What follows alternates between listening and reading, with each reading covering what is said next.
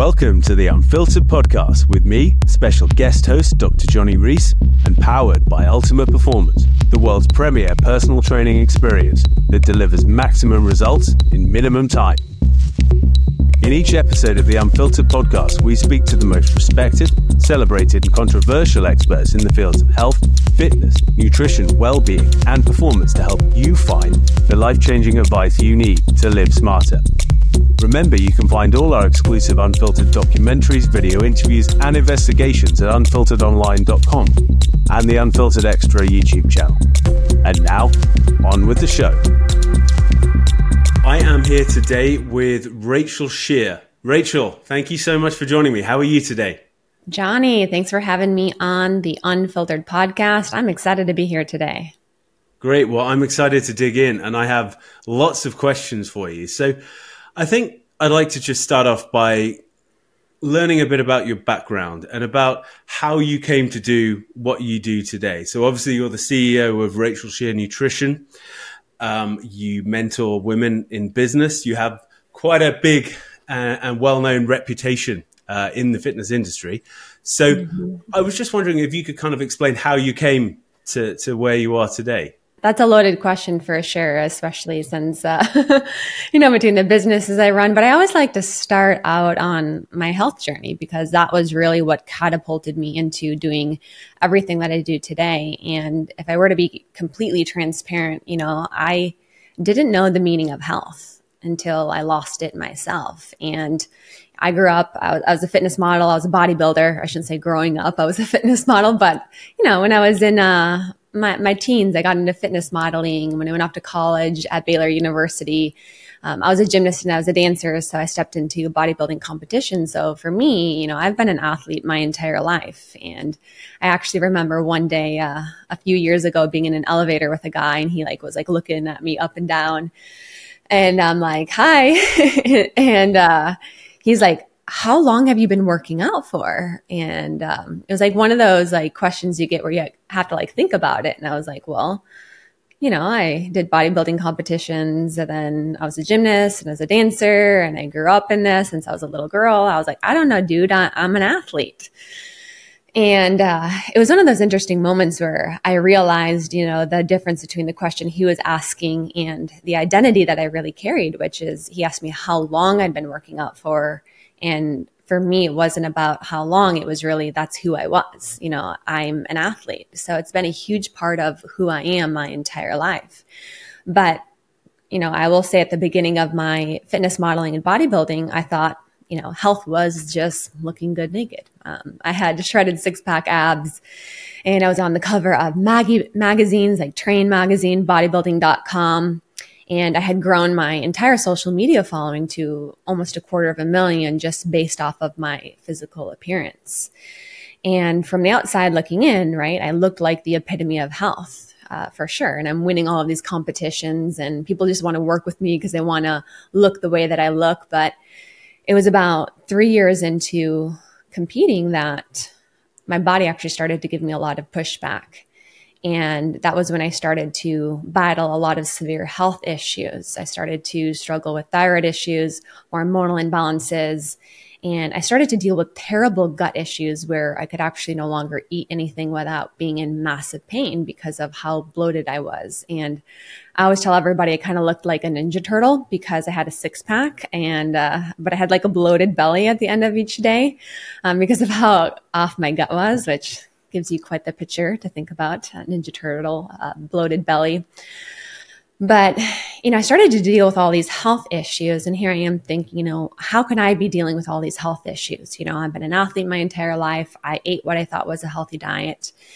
And to be, again, very, very honest, I felt betrayed by my body in a lot of ways. And it was also at this point of my life, I realized how much my sense of worth was also coming from my physical body, right? It was my sense of identity. And it was a huge wake-up call for me because I literally lost who I was for a period of time, not to mention, I went from doctor to doctor, and that's what we're taught to do when something's off in the body. You go to the doctor. And I did different scans, MRI, CT, colonoscopy, endoscopy, was passed around from different specialists to specialists, and no one could really figure out what was going on with me.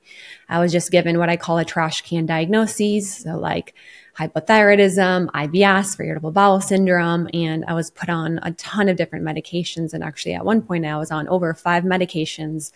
I was on an antidepressant, I was on birth control, I was on thyroid medication, I was on prescription laxatives, anxiety medication, and that was really the solution for a lot of these chronic lifestyle related health issues that I was dealing with. And for me, I was really determined to get to the root of all of this, right? Because this is my life. This is who I am. And not to mention my quality of life just completely went to shit, literally. With where I was at, I could barely get out of bed. I remember even one day just lying on the kitchen floor crying and a massive amount of pain and being malnourished and afraid to eat. So no social life. And, it just was this constant state of fear and survival mode. So for anybody who's ever been at, a low point in your health, you also realize how selfish you become because everything is just focused on trying to get through the day. It's focused on yourself. You can't actually think about other people in your life. You can't think about chasing your dreams or going after a business. You can't think about any of that because you're just focused on how you feel and just trying to get through the day. So I know what that's like for anybody who's ever been there in their health or for anybody who's there right now. And after going for a couple of years to all of these specialists, I was actually then sent to a colorectal surgeon who then told me I needed to have my entire large intestine removed. And that was like my final solution to fixing all of these gut issues. And I always tell this story about being told I needed to have my large intestine removed. And people were like, wow, that's insane. Who would ever recommend that? And honestly, at that point in my life, Johnny, I was like, cool, let's do it. Let's get the surgery. Like, cut it out. I want to be done with this. I don't want to fucking feel this way I feel anymore. I don't know if I can cuss on this podcast, but it's called Unfiltered, so I figured I could. But I was just so at this low point in my life, and I was desperate to just feel better. And part of that is what has made me be an incredible coach, because I know what it's like. I can speak into people. I know what it's like to say, just give me the quick fix. Just give me the pill. Just give me the medication. I don't want to be where I'm at anymore. I just want to get on with my life. And that was me. And I had every reason to want to get on those medications and want to get the surgery. But there was like that one little nudge inside of me. And I believe in God. So I believe it was God's nudge to me of like, hey, there is another way. So I took my discipline that I put into bodybuilding and fitness and trying to get to the root of these answers to just becoming obsessed with being the detective of my own health. And I would stay up each night researching and learning everything that I could about the gut and the gut microbiome. I actually started to learn more about a concept called functional medicine, which I had never heard of before, which for anybody listening, that just means a root cause approach. We would think that it all should be a root cause approach, but it's not always a root cause approach. And I ended up doing a lot of elimination diets. I ended up having to, really work on my gut health. And actually, as a byproduct of learning about functional medicine, I found that a lot of my core issues were stemming from something called SIBO, small intestinal bacteria overgrowth. And as a byproduct of this dysbiosis or imbalance of bacteria in my microbiome, it led to a lot of motility issues. So where I couldn't use the restroom, led to hypothyroidism issues, led to poor mental health, it led to even skin issues, which I didn't even bring up, but it caused this cascade of all of these issues. And Western medicine wasn't talking about this at the time. They weren't talking about the microbiome. They were looking at everything very selectively, and that's a lot of what Western medicine does, which is great for acute-based care, right? So if you're somebody who gets a broken leg or in a car accident, go to Western medicine. Western medicine saves lives, but it's not our doctors' jobs to keep us healthy. It's their job to keep us alive. And that's really the distinction. So when it came to my issues, which really at the core was a lifestyle related issue, Western medicine really didn't offer any solutions for that other than just managing the symptoms. So I was offered all these different medications and even surgery. And ultimately, after I learned a lot about how my issues were stemming from my gut microbiome, I was able to make the necessary dietary and lifestyle changes, but it wasn't medication based. It was a lot of work. It was having to radically change my entire life. I had to work on my relationship with self because stress and actually how I was treating my body at a very low metabolic rate, low body fat percentage, competing, led to a lot of these motility issues in the gut, led to everything to slow down, led to hypothyroidism issues, led to a terrain where my gut lining was broken down because cortisol, which is what is spiked when we're in a very chronically stressed state, which could be various types of stress. This could be dietary stress, emotional stress, physical stress. I probably had all three of them going on in my life where the gut lining breaks down, leading to leaky gut. So we get bacteria, foods, and toxins leaking into the bloodstream, which triggers a massive immune and inflammatory response. So hello, autoimmune conditions. Luckily, I did not develop an autoimmune condition, but I did develop a lot of food sensitivity and the motility slowed down. And this led to a terrain where bacteria could overgrow in my gut. Hello, SIBO. Hello, mental health issues and everything else. So looking at it from this perspective, which was a functional medicine perspective, really saying not just what is off, but why is it off? And not just looking at the body as, a random collection of independent organs, but really looking at how the body is an interconnected system and how everything was influencing everything. That was when I was able to really start to begin to heal. And it didn't happen overnight. It was months up to a year of working on my nutrition, working on my stress, doing actually a very restrictive diet, different supplements, doing functional medicine testing, which wasn't being done from a lot of the practitioners that I was seeing. And eventually I just got to the point, I just remember one day, not even thinking about or realizing I had gut issues. It's funny because when you feel bad, you know that you feel bad because that's all you can focus on. But you almost get to this point where you can shift your focus outward. And I was just enjoying my life. And I had that moment where I was like, man, I don't know when the last time was I felt bad. And it was like that exact moment. I was like, okay, like I think I'm healed. And not to say that we're not always healing, because I believe that like healing is a lifelong journey. We're always really unbecoming and trying to get back to our core self. But for me, it was that moment of like, all right, like I actually was able to heal my physical body where Western medicine wanted to medicate me and put me on all these, or medicate me and actually cut out my entire large intestine. And ultimately that led me to create my own functional medicine practice. So I was helping people a lot with weight loss and fitness before, and I pivoted my entire business to really help other people take a root cause approach in their health. And today, now my practice has served over 5,000 people with really creating the approach that I wish that I had when I was struggling, which is, functional medicine lab testing. So it's looking at things like the gut microbiome. It's looking for SIBO. It's looking at hormones, thyroid, adrenals. It's looking at, toxins in the body. It's looking at how it's all interconnected, but also not just what's off in the labs.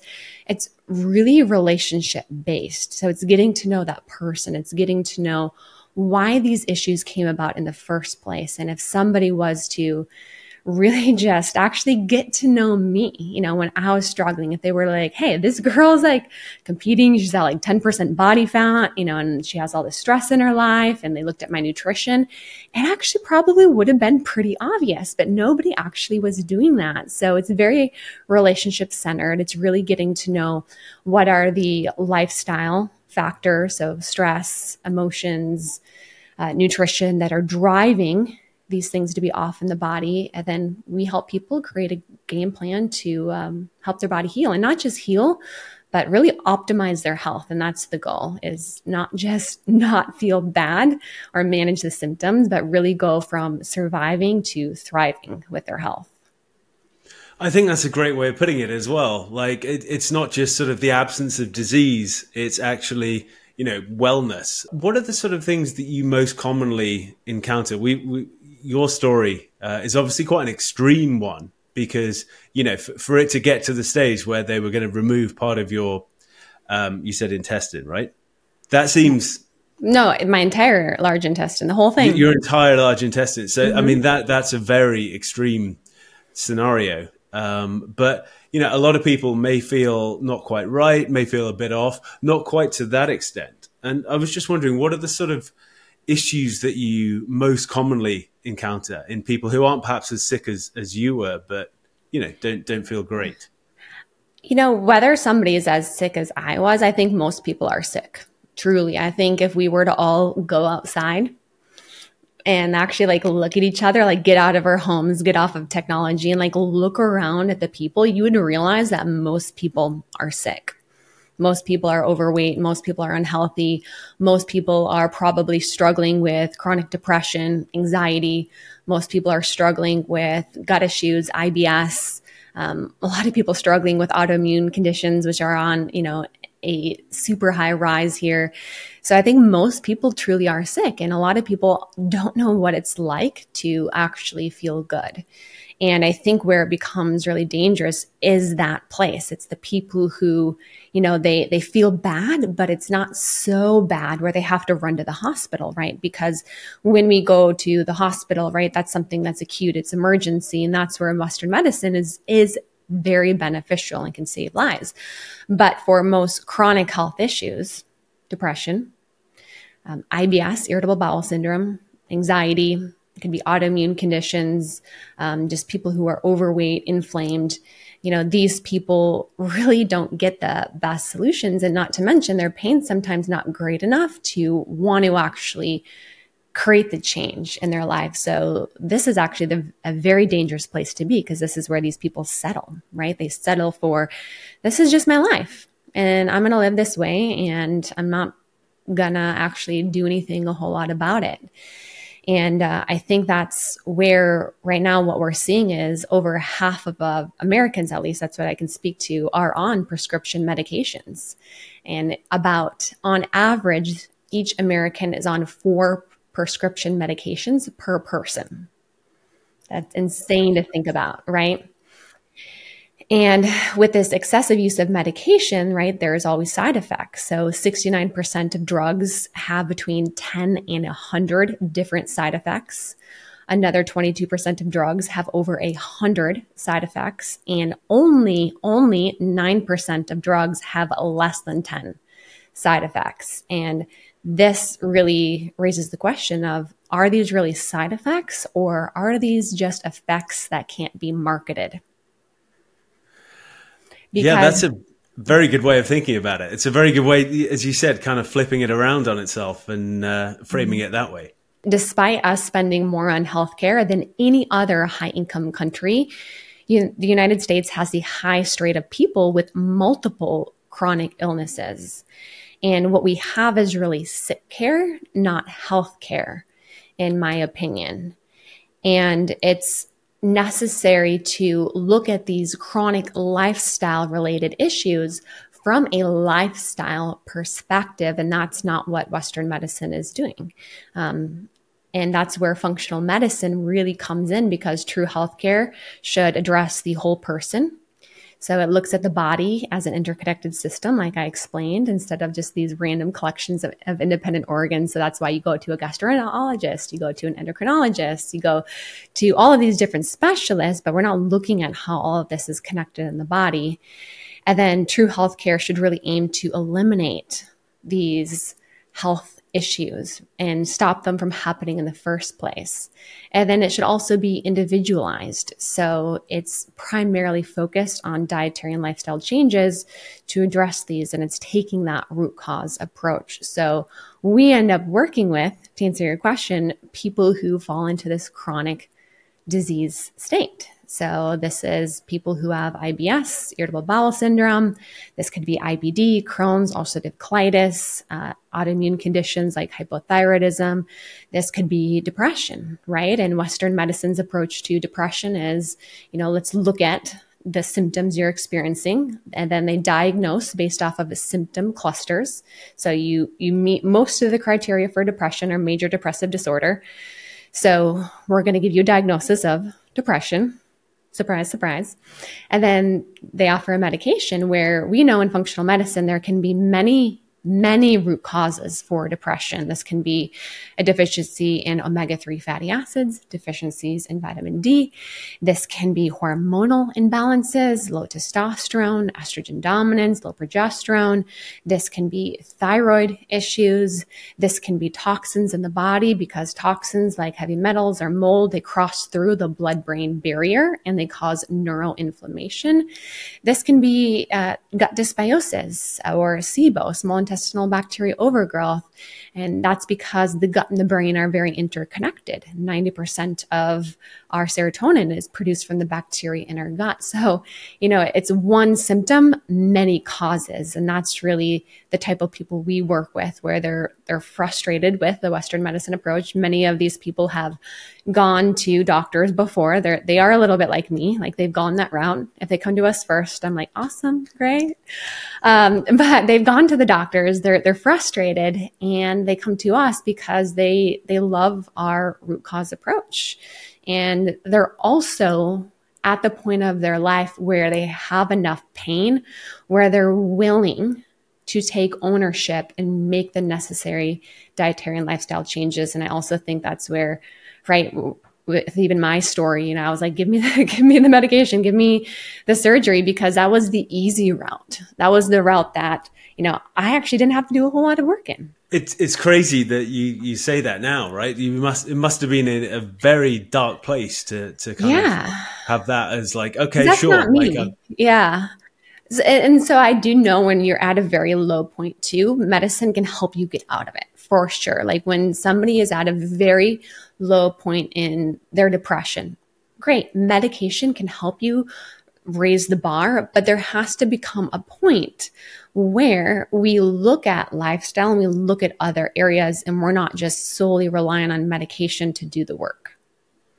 Yeah, that makes a lot of sense. And also, if you're solely relying on medication and you're just treating the symptoms like that, I worry in the long term, right? Because where does that go? If we're concerned about, inflammation and aging, people call it inflammaging, this approach of just treating the symptoms is not a great long-term. It might give you some short-term relief, but it's not a great long-term bet, I suppose. It's not healing, right? And that's where, when you get on medication, there's all these different side effects. And then oftentimes people will get on more medication to manage those side effects. But also, let's say somebody who is, in the overweight or the obese category, they're probably going to have a lot of things off internally. They're going to have chronic inflammation. They're probably going to have maybe a degree of some insulin resistance. They may have high blood pressure, so hypertension. They may have a lot of these things going on. So now one cause, right? Diet, lifestyle. Now they're on multiple medications to manage multiple symptoms, which also can then lead to other side effects. And we're not actually still healing the person. We're still managing this, which is why it's really a Band-Aid approach.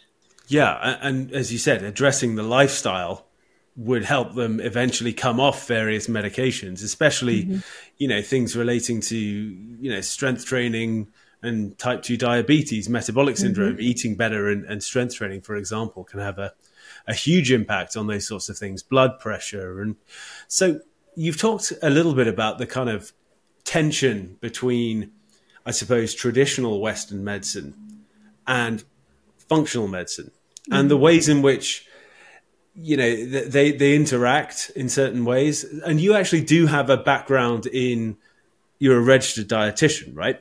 So you actually do have a traditional sort of Western nutrition background as well. I mean, so you're able to speak authoritatively kind of from both sides, if you see what I mean. How much of that traditional background do you actually use in the sort of day-to-day?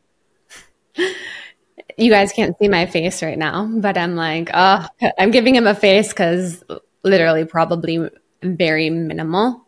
You know, I went to Baylor University, which is a top tier, you know, health school in the United States.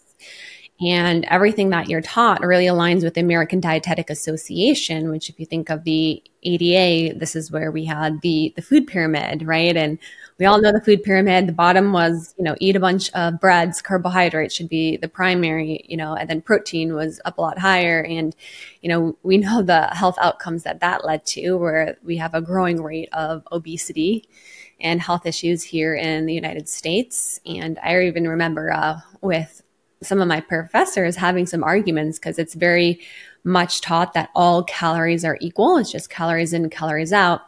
Now, calories do matter. So anybody who says that calories don't matter doesn't know what they're talking about. But for anybody who says that calories are all that matter, doesn't know what they're talking about even more. So, you know, I was having this argument with a professor about like high protein diets and protein, because I was into bodybuilding and competing at the time. And it was just very flat, like calories in, calories out type of an approach, which I definitely don't align with or utilize with my clients here today. And then after I graduated, I actually worked in clinical for a period of time. So I worked for a children's hospital, and that was when I realized I did not want to do what I thought I wanted to do. If anybody's ever had that experience before, but I was in the basement of this hospital, you know, reading all these, which there were kids charts, and I love kids. That's why I went into like more like pediatric side of it all. But I'm like reading these charts, and then I would go in and give these nutrition education sort of like consults to these kids, which was really giving it to the parents. And you would see these like 5-year-olds that were already obese and overweight. And of course, the parents were too. Like you don't see that where the kid is and the parents are not. But the parents aren't going to change. They're not going to do anything about it. Like nobody actually wanted the nutrition advice. They're all kind of like, okay, whatever. Let's just like kind of get out of here. And I was like, man, you know, I want to give nutrition advice to people who actually want it. And that's where like with my practice, the people we work with, like they're at the point where like they're ready to make the change, and it's completely different. But it was really sad to see to really have to work with these kids or work with these parents where, I mean, 5 years old, morbidly obese. Yeah, I mean, you've got to think that that child had such a bad start in life, but if their role model is like that, and there's sort of quick fix culture of, oh, I'll take a pill and it'll manage that. And, you know, it's, you do have to worry, especially as I think our food quality and other things have also, you know, declined as well. Sure. I don't want to lead you here, but you know, obviously obesity is becoming a bigger, no pun intended, a bigger and bigger issue. And I'd love, you know, with all your experience, and especially you said you work with 5,000 people, and that's just in my team, not me alone, at least. I do have a but team. That still gives you a lot of, you know, a lot of data points there, right? I mean, yes. What do you think? You've alluded to a lot of it, but what do you think are the major drivers of diabetes? I'll say in the Western world, because the UK, the US, they have a lot of similarities. You know, but if you're more comfortable just in the US, I mean, how do you look at the main drivers of obesity? I mean, simple answer is all coming back to lifestyle and diet. But I think, you know, looking at the bigger picture is, you know, we have a food industry that pays no attention to health, and we have a health industry that pays no attention to food. So our system is broken, you know, so our food industry, they purposely engineer foods to make you addicted. I feel like dumb and weak, to be completely transparent about that. And like if you think of Pringles, it's like, I bet you can't just eat one. Like all of these hyper palatable foods are truly engineered to make people addicted. And they are, although calorie dense, they're very nutrient poor. So over 30% of calories coming from sugar and vegetable oils and seed oils, which are inflammatory to the body. So this wreaks havoc on the body's metabolic system. And over time, these empty calories, especially because they're hyperpalatable and we can just eat a ton, we're in a calorie excess. So people are gaining more weight. They're addicted to these foods. And their whole neuroendocrine system is messed up, along with their nutrition choices, with the fact that they're not exercising, they're not moving their body, they're not prioritizing strength training, which I'm a huge advocate for. And then we also live in a very toxic world to go along with it. So we have a lot of neuroendocrine disruptors between what we're drinking in our water, between plastics, BPA. I run toxin panels on people all the time, and I even ran one on myself, and I was blown away to see what came back with our lab testing. I mean, I definitely had BPA, glyphosate, which glyphosate wreaks havoc on the gut microbiome. I had a little bit of mold. It wasn't a mold infection, but it was more food-based molds. Like you can find them in like coffee or grains, oftentimes, sometimes fruit. But I had actually a pretty high toxic load, and that was very eye-opening for me because I'm a very healthy person and I take care of myself. And I even had a pretty high load. As you said, with the way you eat and with all the knowledge you have, you got to think about what would the average person have? Yeah. So it's a combination of, I think, all of these things. Toxin levels are continuously increasing. I think people are stressed more than ever right now. So people just live in this state of stress where their body's, again, neuroendocrine system is dysregulated. And you throw in all of these different stressors. So there's really 4 stressors we talk about in functional medicine, but there's dietary stress. So that's the SAD diet, the standard American diet. You throw in physical stress, which for me, my physical stress was more so like overtraining and metabolic stress. But for most people, it's the lack thereof. You can throw in emotional stress, right? So never ending to-do lists right now. We have a culture that is definitely focused more on, I'd say on like fame and likes and social media and all of that stuff. So there's a lot of unworthiness that we all feel, which creates a level of stress and trying to feel like we have to prove ourselves. For some people, it can be unaddressed trauma. And then we have environmental stress. That's the toxic world that we live in. And it's a combination of all of these different stressors, which can be a little bit unique for each person, based off of, their genetics and their upbringing and everything. But that's ultimately what's leading to this epidemic of so many chronic health issues that are rooted in lifestyle. Yeah, I think, as you said, so many of these things, lifestyle causes the problem, but then lifestyle is also potentially, or not necessarily exclusively, but part of the solution as well, right?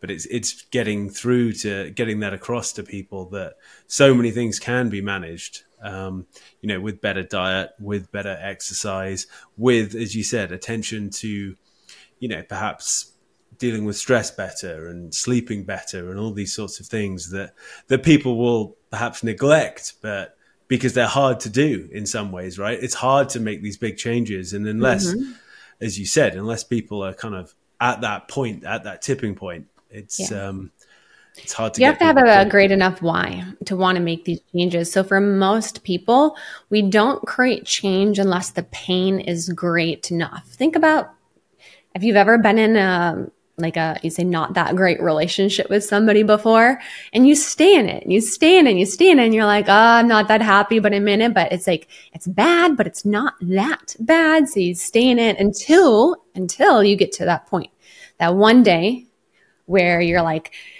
there's pain here. I'm tired of this relationship. And all you can really see is the amount of pain that it's causing in your life. And you're like, that's it.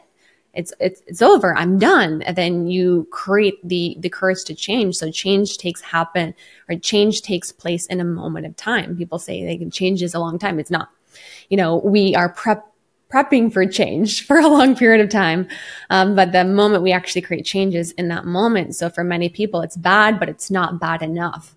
I wish people didn't have to get to that point where it is so bad, where there's so much pain in their life with their health. But for many people, we know that it's when they have the heart attack. It's when they watch a family member die.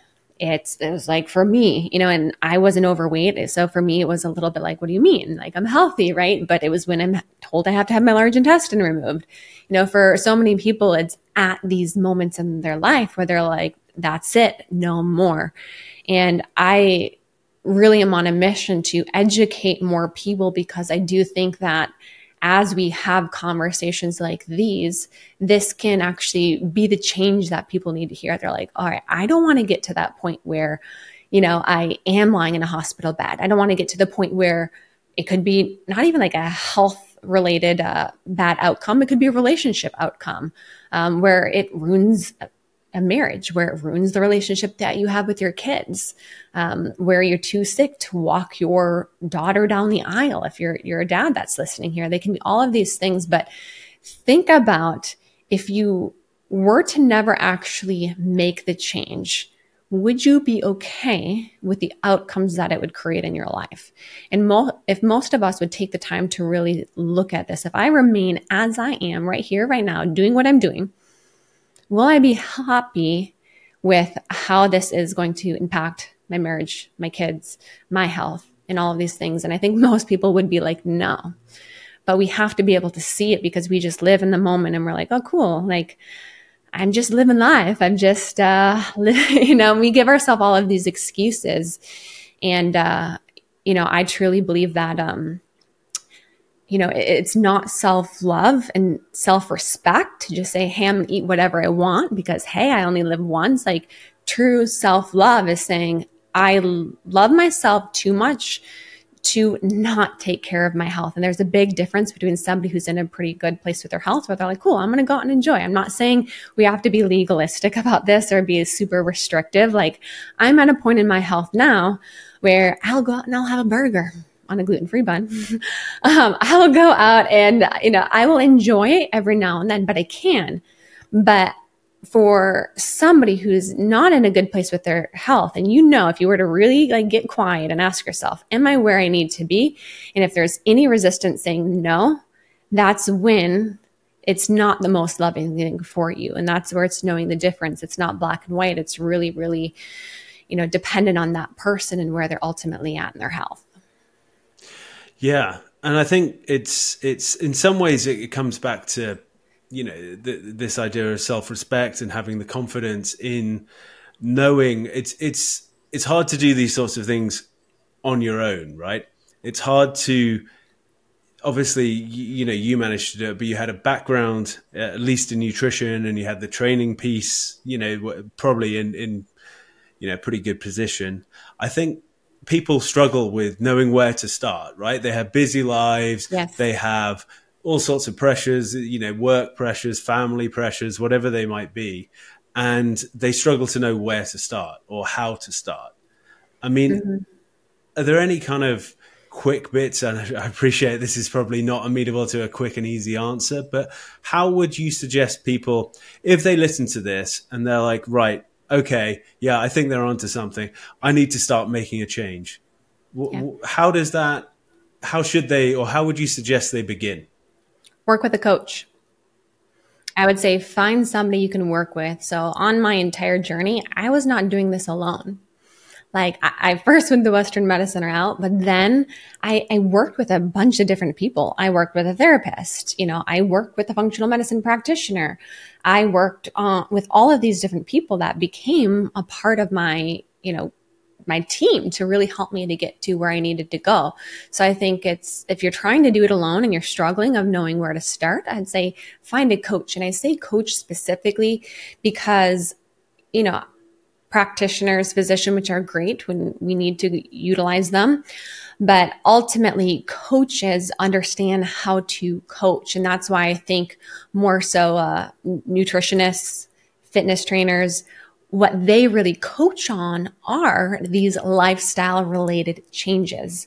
And even here looking at the future, I truly think functional nutrition coaches are really going to be at the forefront of helping people truly with their health, because, dietitians, nutritionists who can then learn more about functional nutrition, this root cause approach, they have the skills to actually coach other people. Now, many physicians, practitioners, they're at such a high level of their education. And, we talked about this a little bit off air, but it's like, I'm not going to do that. This is what I learned in school. Where somebody who's a coach is a little bit more open, they're adaptable. And part of what has made me a really great coach is, one, I've been where the people we work with have been before. So I know what that's like. And when you're a coach, you're a trainer who you had your own journey of being overweight, of being unhealthy, and you had to lose the weight. You're going to be able to coach people so great in that because you've been there before when you were the nutritionist who had an eating disorder, or you struggled with your own hormones or gut issues and you had to really heal through that. That's going to be what makes you a great coach. And I think there's levels of being a great coach too. Because now I actually coach coaches. So I coach people in the health, but then I coach coaches to really empower them to step into doing what I do with functional nutrition. Because so many people go through the process and they're like, man, Rachel, I love what this did for me. And I want to do what you do. And that's why even in this last year, what I've been working on is creating my own functional nutrition certification. And then there's a functional medicine certification, lab testing, interpretation, but functional nutrition for coaches who really want to implement this type of an approach with their clients that they're working with, because I think they can truly create the change that people really need on a lifestyle level, where I would rather add a little bit of education where they have really great coaching skills versus take somebody who's really high in education, but it's harder to teach the necessary coaching skills that somebody needs. Yeah. And I think sometimes, and, I can, I suppose, be qualified to say this, I think sometimes education can get in the way of learning. You don't want to fall into the trap whereby, I'm very well educated, I know everything. People often, and especially, I have lots of friends who are medical doctors, and some will sort of be very open and say, for example, nutrition, we barely got any information about that in medical school, and they'll say that. And others will sort of, give nutritional advice without perhaps having the best understanding of it. So I think it's having that humility to kind of, if you have, as you said, a Western medicine thing, if you break your leg, Western medicine is awesome, right? If you have, underlying, for example, the things that you've just been talking about, inflammation and issues, perhaps gut issues and things like that. I think there are a lot of places in which Western medicine probably falls short. And even too, there with the gap right now. So like Western medicine doesn't really like functional medicine, and then like functional medicine and Western medicine, but like there's this gap. But really, we're all trying to have the same mission. We're trying to help people heal. We're trying to help people be healthy. So I truly think like if Western medicine were to more so begin to understand functional medicine and functional nutrition, I think what's such an empowering approach for people is, all right, you go to the doctor, rule out anything that's major. And after that, that person needs to then go to a functional nutrition specialist, right? Like we oftentimes need Western medicine. I could have definitely had something very major going on that if I would have just waited for labs with functional nutrition and all of that to come back, it could have been too late. So, right, Western medicine, great. Ruling out anything that's acute, that's an emergency, that's happening, we need it.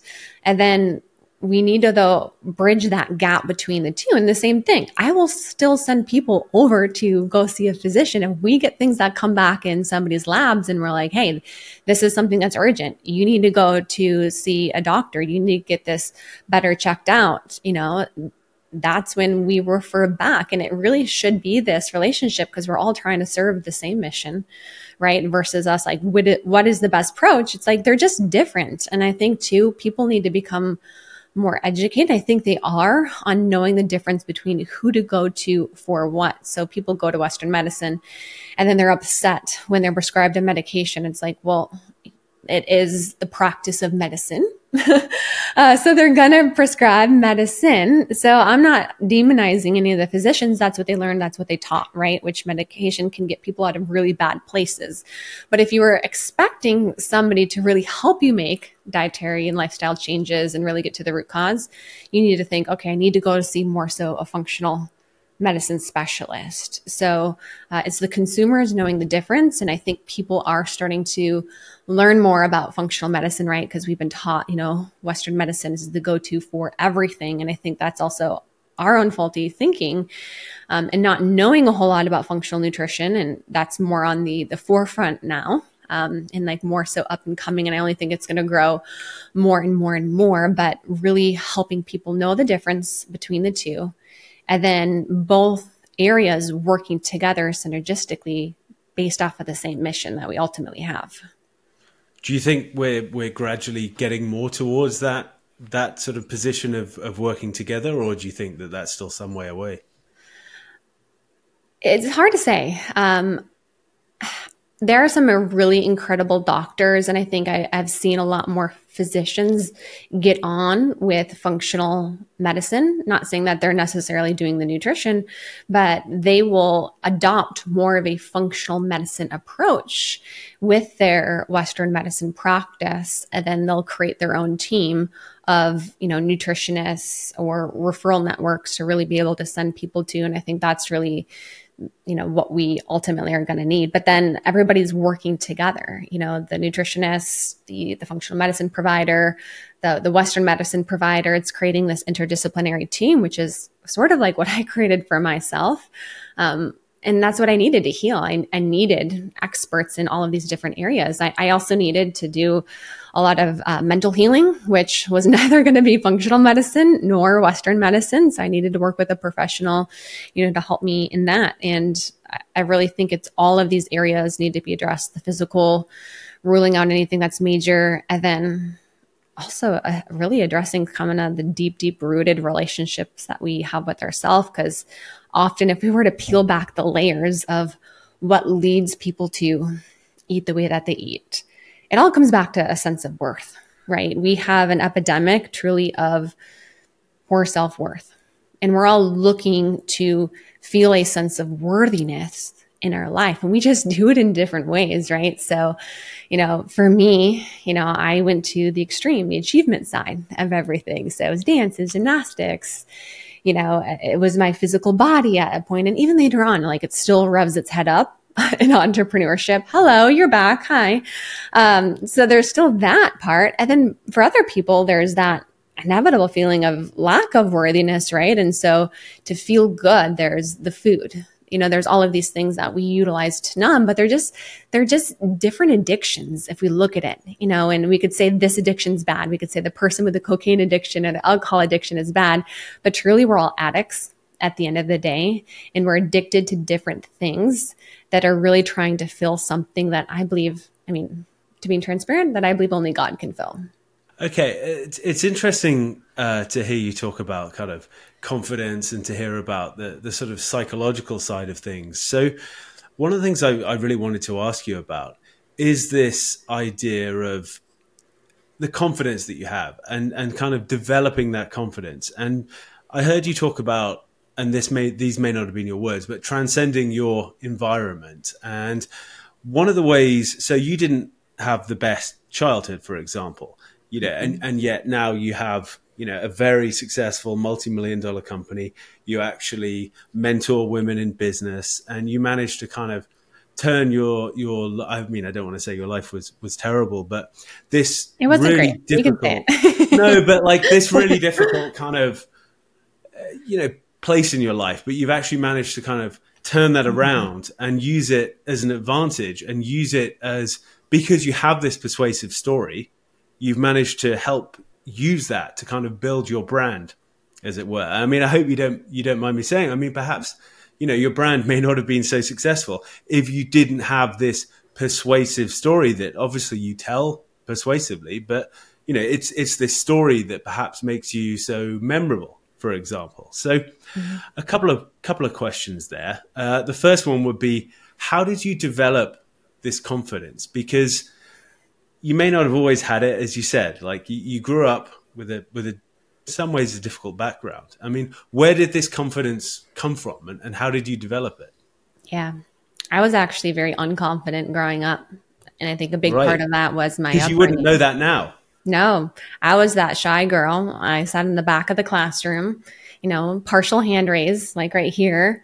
When the teacher would call on me, I would like kind of mumble under my voice. It'd be like, Rachel, speak up, speak up. Was very introverted, very shy growing up. And through, dance and gymnastics, I was like when I would almost kind of put on like this alter ego and I would like step in. And it was like my version of like pretending like I had confidence when I really actually didn't have a whole lot of confidence. And, even getting into high school, I was the girl who was bullied a lot. I had a girl who actually turned the whole school against me. Guys would ask me out on date when I was younger too. And I literally wouldn't talk to them. They would have me go out on dates with them. I'd be shy. I'd be like basically mute. Like I'd talk. I'd give them like one word answers like, how are you? Good, good. Like very, very, very shy. Then they'd break up with me. And then this would just like further reiterate the story that I had of like, okay, like I'm not good enough. We have always these stories that are running the show. And for me, I had this chip on my shoulder. And I think most entrepreneurs have this chip. They have this edge on their shoulder. And for me, it was one, on the beautiful side, I had this innate just feeling that I was meant to do something. I was meant to do something. I didn't know what it was, but I had that knowing, despite how insecure and how shy that I was. And then on the other side, I wanted nothing to do with the way that I was brought up. So when I graduated from high school, I wanted to go to Baylor University. I wanted to go to the $50,000 college. Well, we grew up broke. We foreclosed on our home as a kid. We lost our house. I can still remember the screeches of my dad's Toyota Camry pulling up to school, like, "Arr!" And I'm like, park here, Dad. Like, let me get out so I can walk, because I was like, that was how I grew up. And I wanted to create a different life. I believe we have our God-given family, and then we have our family of choice. And for me, what I've created over, these decades of my life is created my family of choice and created the version of myself that I wanted to be. I had a vision for the kind of woman that I wanted to be, the kind of life that I wanted to create for myself. So I truly think I was manifesting, since I was a young girl. That was a byproduct of one, just this small, subtle knowing. And, from a biblical standpoint, it talks about faith. You just need faith the size of a mustard seed, because that means you have it, right? So I had that faith. I just had that knowing. So that's why I put myself in environments like, I'm going to go to Baylor. I put myself around, and it wasn't even logical. It's just something that I innately did. Now looking back, I'm like, oh, Rachel, it makes sense what you were doing. You were shifting your environment. You were putting yourself around other people. But I put myself around other people who are wanting to do big things with their life, ultimately. And I think after I had my health issues and all of that took place, it just sort of clicked for me. It clicked for me of like, okay, this is what I want to do. And I think there's a lot we can do when we're driven by a mission. So there's that part of that chip on me of like, I want to get away from as much as possible of the life that I was brought up in. And then there was the drive of being pulled towards this mission of something that I truly believed in. And when you have those two things, I believe all of the other bullshit that comes up just goes away, right? Like the story of like, who am I to do this? Like, I'm not good enough. All of this stuff, you're like, F it. Like, it's like, I'm not going to listen to that because I know there's no other option. And I gave myself no other option. I'm like, I'm doing this. Now, a lot of the time I was scared.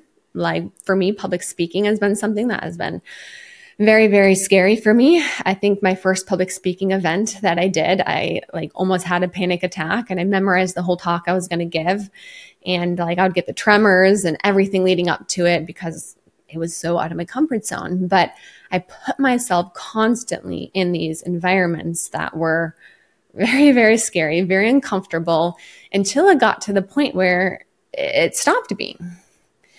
And I think, sometimes people ask me like, what led you to even put yourself in those kind of environments, right? Because so many of us are actually immobilized by fear, right? When that comes up.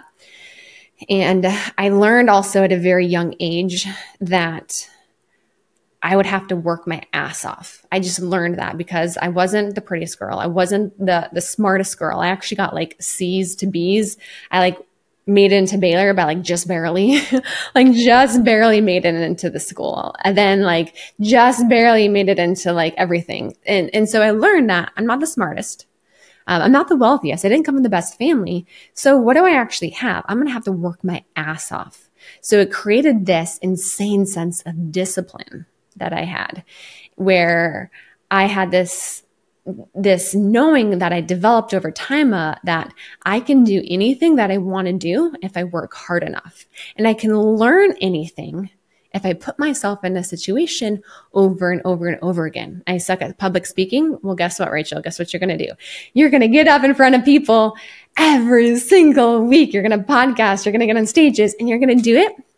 And you're going to be willing to suck as long as it takes to get better. And it's that kind of mentality that you have to have. So kind of coming back to your question of like, how did I cultivate this confidence? It started off as lack of confidence, but I had to prove it to myself with small wins. And I think through all of these small steps of the drive that I had, trying to get away from something, trying to move towards this mission. I think from having an insane discipline by not being the top. I think people who are often the top, that like the best at what they do, they don't develop the same sense of like drive and work ethic. And then I think over time of getting these wins and seeing that, I can do it. It created this confidence in myself of, what the heck can I do? And now I truly walk into every situation of like, all right, I can do whatever it is that I want to do. And I do not doubt that in anything. It's, as you said, it's great that you've kind of managed to get to that place. And there are a few things I want to kind of pick up on there. And I'm paraphrasing, but we hear a lot that, you're the average of the 5 people that you spend the most time with and things like that. And it sounds like, you learned that early on and you've kind of put that to your advantage in curating this inner circle. It sounds very Jay Ferrugia to me, but only because he's the guy who kind of, popularized it for me. So one thing I was going to ask you about is there's a good story that you tell about when you hired your first business coach, and it was a significant investment. And I think you talked about your first apartment where you went to a nicer apartment. I mean, I'll let you tell the story first, about telling your parents and all that, but how you deal with detractors, how you deal with people who might say, oh, Rachel, I don't think that's a good idea. Or, have you thought this through? Or, how do you deal with doubt? And perhaps lead with the story of the business coach first. And even in sharing that story, you said, we're the average of the 5 people that we surround ourselves with. I think for a lot of my life, I've been also looking for the people who have the template of like, this is what you have to do. And this could be a template in health. This could be a template in marriage. This could be a template in business. So I tried to get as close as possible to these people. That's what I was really doing at a very young age, trying to get as close as possible to really learn the template, because there's a template for anything. If you see somebody who is physically fit, you get close enough to them, you're going to learn the template. Somebody who's crushing it in business, you get close enough to them, you're going to learn the template. Somebody who has a great marriage. If you're around people who are all divorced, good luck. But if you get around people who, have a great marriage, you're going to learn the template. And that's how easy success really is. I think we complicate it very often. We need to, one, know where we want to go. So have a vision. So this is where I said I had a vision when I was younger of where exactly I wanted to go. We have to know that because most people don't even know that. And that's step number one. And then step two, we really need to find somebody who has done what it is that we want to do. So we need to find the template. And then step three is getting as close as possible to them and even being willing to pay them if you need to pay them. So that's exactly what I did with a vendor. So COVID happened, everything shut down in my business that I had started in functional medicine and functional nutrition. I was a one-woman show. I got it to $6,000 a month. I thought I was doing great. Which for me, it was a huge accomplishment from where I came from, especially like leaving, working in a hospital. You make the entrepreneurial leap, which is really scary. A lot of people don't even make that first leap to really go all in on their business. And everything was shut down with COVID. And I decided to start a podcast, right? So that's actually when Scheer Madness was born, in the middle of COVID and the pandemic. And Bedros, I actually had met him at a mastermind event. So I'm a big believer in masterminds. And sometimes it's not even just the information that you learn. It's the people, though, that you get connected with. And when you get around the right people in the right place in the right time, I think incredible things happen. So mastermind events has opened the doors for so many incredible things in my life. So I met Bedros at a mastermind event. We became friends. And I told him I started my podcast. I invited him to come on. So he was like one of my first guests. And I'm like, wow, Bedros is coming on my show. Awesome. But then he referred one of his previous coaching clients, Tony Stephan, to come on the podcast because he was a dietitian. He's like, you guys would connect. You both have worked for Lifetime Fitness, which side note, I did work for Lifetime Fitness as well. And Tony comes on and he shares his story about how he had gone from making $50,000 a month, working for Lifetime Fitness as a dietitian, to becoming a millionaire before he was 30. And I had one of those moments that I know you guys all know what I'm talking about. It's one of those moments where you have that thought of, man, if this person can do it, I can do it too. And I was 26 years old at the time. And after that, I texted up Bedros and I'm like, I want to work with you. No idea. Very naive, right? Thinking, maybe it's like a few $1,000s. like literally didn't even think it there. But I get on a call with Bedros and he tells me it's $50,000 to work with him, for a full year of coaching. And when I tell you, like, my heart fell into my butt, it 100% did in that moment because, we're in the middle of a pandemic. Everything is shut down.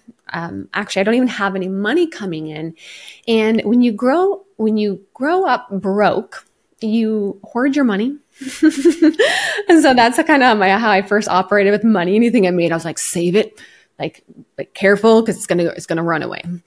So I was hoarding all this money, which was $25,000. That's all I had in my bank account, and I said yes.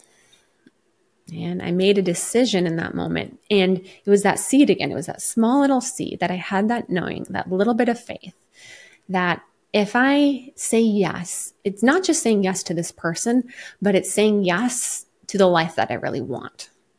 And that is powerful. That is a powerful place to be. And I asked Bedros actually if he had a payment plan. He said, yeah, we have, you can do $25,000 down now, $25,000 down 30 days from now. That was the payment plan I got. And I said, cool. I sent him over my first $25,000. And then 30 days later, I sent him over a second $25,000 that I had to take a loan out for. So every last penny that I had in my bank account, like when people say you put it all on the line, like I put it all on the line, I burned all the boats. And it was that mentality of being willing to go all in that type of a way, what I feel like led to my success. I made my first $1 million that year from making $6,000 a month. And since then, my business has continued to grow to become a multi-million-dollar business where now I actually, I'm launching a functional nutrition certification to help other coaches with my approach. I have my own business mastermind now. So now I coach people one-on-one like Bedros does, but just female health coaches to help them, create what I've created. So giving them my template of what I've done. And it's truly the most satisfying thing. And again, that's what created so much of the confidence is I had that moment where I had an opportunity to say no, to let fear take over, or to say yes to myself and really bet on myself. And I chose to bet on myself. On that, how did you sort of not let fear take over, right? So if you'd emptied your bank account, taken out a loan, as you said, you pretty much had no option but to succeed. But how did you not let, because a lot of people will say, okay, that's great. And, Rachel's a success story, but for every one Rachel Scheer, there are 9 who, are sleeping in their cars, right? So how did you kind of get past that paralysis, that fear that you must have had, right? I mean, you didn't know it was going to suddenly. I mean, maybe for a millisecond, but I didn't even allow that to be an option. I did not give myself an option for fear to really take hold. I was like 100% yes, I'm going to do this. Like, this is going to be what creates that for me. And I think when you have that type of a mentality and you're like, you truly have that type of belief and you're willing to do what you need to do. So I had the template. I'm like, this guy's right here. He has the proof. If I just follow his template and all I have to do is do what he says. And I had that trust. I had that trust in myself that I would follow what he said to do to the T. Thank you, bodybuilding and all the discipline that I developed. So like, I'm like, I will 100% do it. And then I had the belief also in like him. I had seen the results and the fruits in his life and his business. And that's where very often, like, we're taking advice from people who don't have the fruits in their life, right? So you asked me a little bit about like, how do you counteract the people who are like, why are you doing this? And the voices, right? Because there's always those voices. Yeah, because you must have had that, right? Especially coming from your background. Like, you must have had that. Or people saying, Rachel, is this a good idea? You're doing all right. Like, COVID's here. You don't know where your next dollar's coming from. Like, be a bit careful and all this sort of thing. Super simple. If they don't have the results that I'm looking to attain, their opinion doesn't matter. So when my mom was like, that's insane. And I actually told her it's $25,000. Like, why would you do that?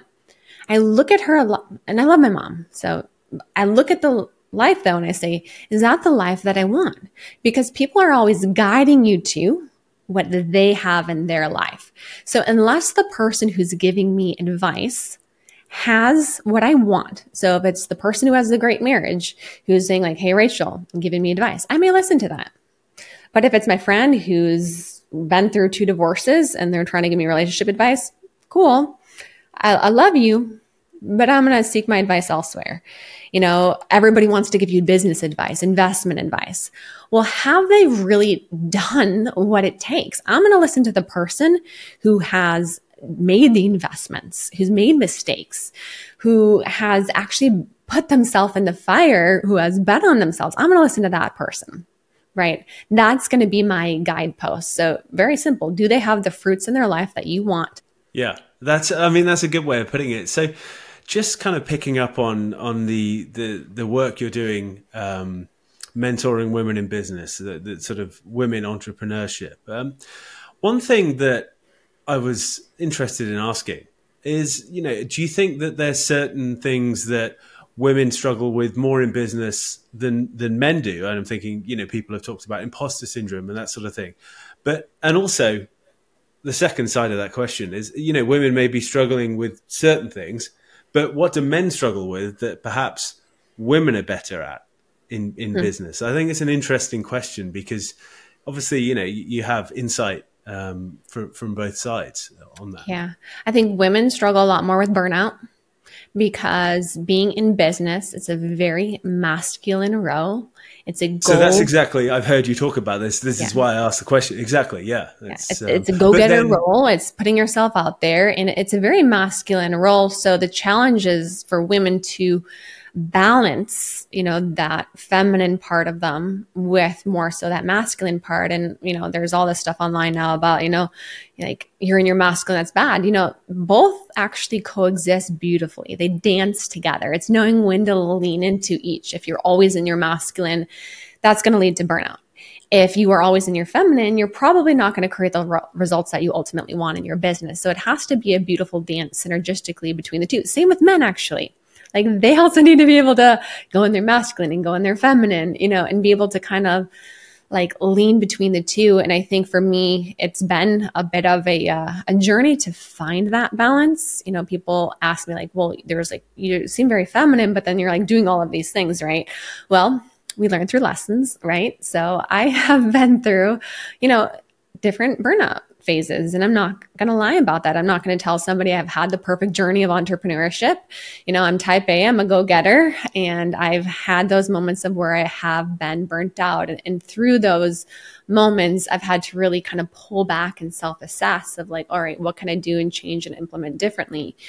And make same thing, the necessary lifestyle changes that I need to. Like I need sleep. So what I did very early on in my entrepreneurial journey is I was like, all right, I'm going to be like the guys and I'm going to wake up at, 4 in the morning, 4:30 in the morning, and I'm going to like grind and stuff. And hello, burnout. That did not work for me. And it doesn't work for most women. Actually, the greatest thing that I've started to implement and even helped a lot with my productivity has been not setting an alarm. And I started to do this year. I completely got rid of an alarm clock. I shifted my schedule a bit where I don't have morning calls, and my body still naturally wakes me up anywhere between 5 a.m. up to 6:30 a.m. So it's usually like within that window. Sometimes it's early, sometimes it's late. Yeah, but it's allowing my body to have what it needs. So there's some days my body needs more rest. And there's some days that I'm like, cool, I'm ready to get up and go. And for women, like we are constantly changing throughout the month. This is why our hormones cycle, they're very complex. So there's actually times of the month, like when women are in their pre-ovulatory phase where they have a lot more energy, they're ready to charge forward. And then there's times where as women, we shift back more into, we call it like the winter season, which is like the premenstrual phase and then menstrual phase of the cycle, where energy is a lot more inward. This is where it's time to conserve. It's not the best time to do speaking engagements or podcasts or those kind of things. So, for me working with women, I've had to learn how to balance both of these different areas only through experience of stepping in it. So I'm really passionate about helping other women, create the life and the abundance that they want without burning themselves out along the way and without sacrificing the things that they really do value. And this actually is for men and women, right? So I think a lot of people have this grandiose idea of what they want. They have this awesome vision. Cool. I want to make, $10 million. Like that's a great vision, but are you aware of what you're going to sacrifice in order to have to do that? Right? So something that I have all of my clients do is first, yes, have the vision, but two, get massively clear on what their core values are. And this is for any entrepreneur out there, because anytime you're running into friction in your life, burnout, whatever it may be, you're probably not in alignment with your core values. And an example of this with me, so I have health is one of my core values, which is not just physical health, it is also mental health, it is spiritual health. I have a core value of servant leadership. So this is really seeing a need and taking action. It's coming from more a servant type mentality and leading as an example. And then 3, it is excellence. So it is being the same person in all different areas. It's following through on the things that I say I'm going to do. It's, do it right or do it again. And what I would notice is actually there'd be times where I'd sacrifice a little bit maybe of the health side, believe it or not, even though I'm like a health coach, right? But it was like, okay, mental health or and it would lead to these things to become off in my life. And really anytime we're out of our own core values, there's going to be, friction in our life. So now what I do is I'm always coming back to, am I in alignment with these core values? And I actually had to rank these core values. So health is first, number 1, servant leadership, and then excellence, where there was a time where like excellence and health could butt up against each other, right? Like thinking about that, like, all right, I said I have to do this. I have to get it done, right? Follow through on the things you say you're going to do. Well, hello, mental health, sleep, things like that. So now health is number 1, so excellence is still a value, but it's going to look different on different days. And I'm not going to sacrifice my health for just excellence, because that's actually more so perfectionism and not excellence. And there's a big difference between the two. So that would be a big piece of advice for men and women. Get very clear, not only what you want, but your core values. And you need to check in with yourself along the way, because if one of your core values is relationships and you're like, I want to build a $10 million business, well, okay, you need to constantly be maintaining that in your life now, because I promise you there's not going to be a point where like, well, I'll make this a value later on in my life. No, you do it now. And then you check in with yourself every step of the way, because you will have to sacrifice things, but these are the things that you're not willing to sacrifice. I mean, as you said, I suppose it's kind of negotiating the tension between the different kind of core values. I mean, how do you think about balance then? As you said, because sometimes health will be up there as well. You said health was the number one, but then sometimes you'll have to sacrifice a bit of health. Like how do you or is there no such thing as balance? I mean, how do you think about these things? Well, I won't sacrifice my health anymore. So health is number one value, then servant leadership, and then excellence. And I go at them through that order. So I'm always checking in with myself. So it's like, okay, there's this thing I need to do. Like, is this sacrificing my health? And then I can use that to make a judgment call. So core values are really also a filter for making decisions in your life. But, it's like, what is the definition of balance? And it's very relative to each person. My definition of balance is probably very different than your definition of balance. So it's like, great, we're always trying to achieve balance. I don't believe in that. I believe living in alignment with your core values. And if you're in alignment with your core values, which we could say, what does it mean to live a great life? So you, by your definition, can live a great life if you live a life based on values, which are your core values, which are your opinion. I also believe that there's principles, which principles are universal truth that we live by, but then there's values. So I think balance doesn't matter as much as living in your core values. Yeah, that's a very interesting way to look at it, and you've clearly thought about that quite a bit. So, the second part of the question that I wanted to sort of ask you is, what could men learn from lessons from women in business, for example? Like, what do you think women do better than men in business? To rephrase the question, I think men are a lot more logical.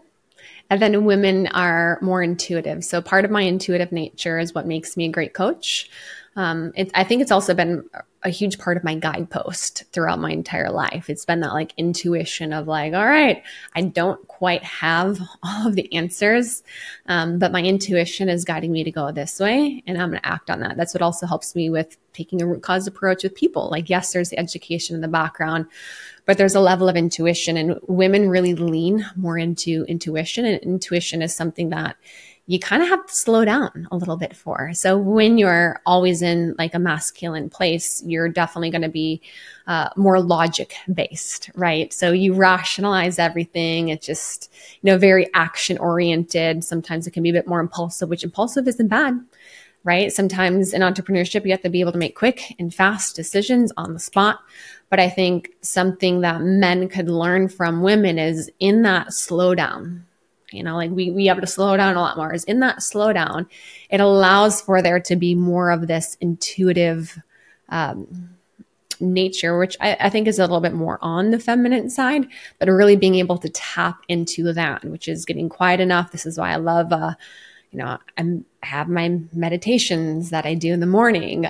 It's where I manifest different things. And I think being able to slow down and allow for more kind of pauses versus just hard charging would also serve men exponentially too, not only in burnout, because men can get burnout. I don't think to the same degree as women can, because they don't have the same cyclic hormones that we have. They have more testosterone. They can do a lot better with less sleep. Women just need more sleep than men do. But I think it really is tapping more into listening to that very quiet voice that you can only really hear when you slow down. I think that's a good place to end. I mean, I'm conscious taking up a lot of your time today, and you've been very generous with it. So I guess just a couple of questions to quickly wrap up.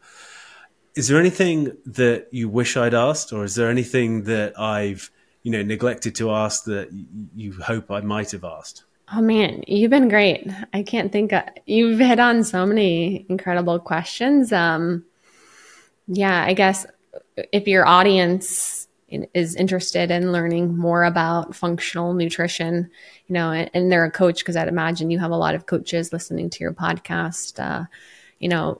My main goal right now is really empowering other people to take more of a root cause and functional approach with their clients. So if you want to learn a bit more about that, I can send you the link to the certification, but it's rachelscheer.com/certification. So that was my next question. Yeah, people are going to want to find out a little bit more about you, a little bit more about what you do and all that sort of thing. So where would you like to direct people to? You can follow me on IG. My page is at Rachel Scheer. I have my practice page, which is Rachel Scheer Nutrition. And then you can check out my website, rachelscheer.com, where you will find all things on my practice, root cause approach, my certification. And then if you're a lady interested in business coaching, about my Evolution Mastermind. Well, Rachel, thank you so much for your time today. I really appreciate it. And thank you, Johnny. It's been awesome.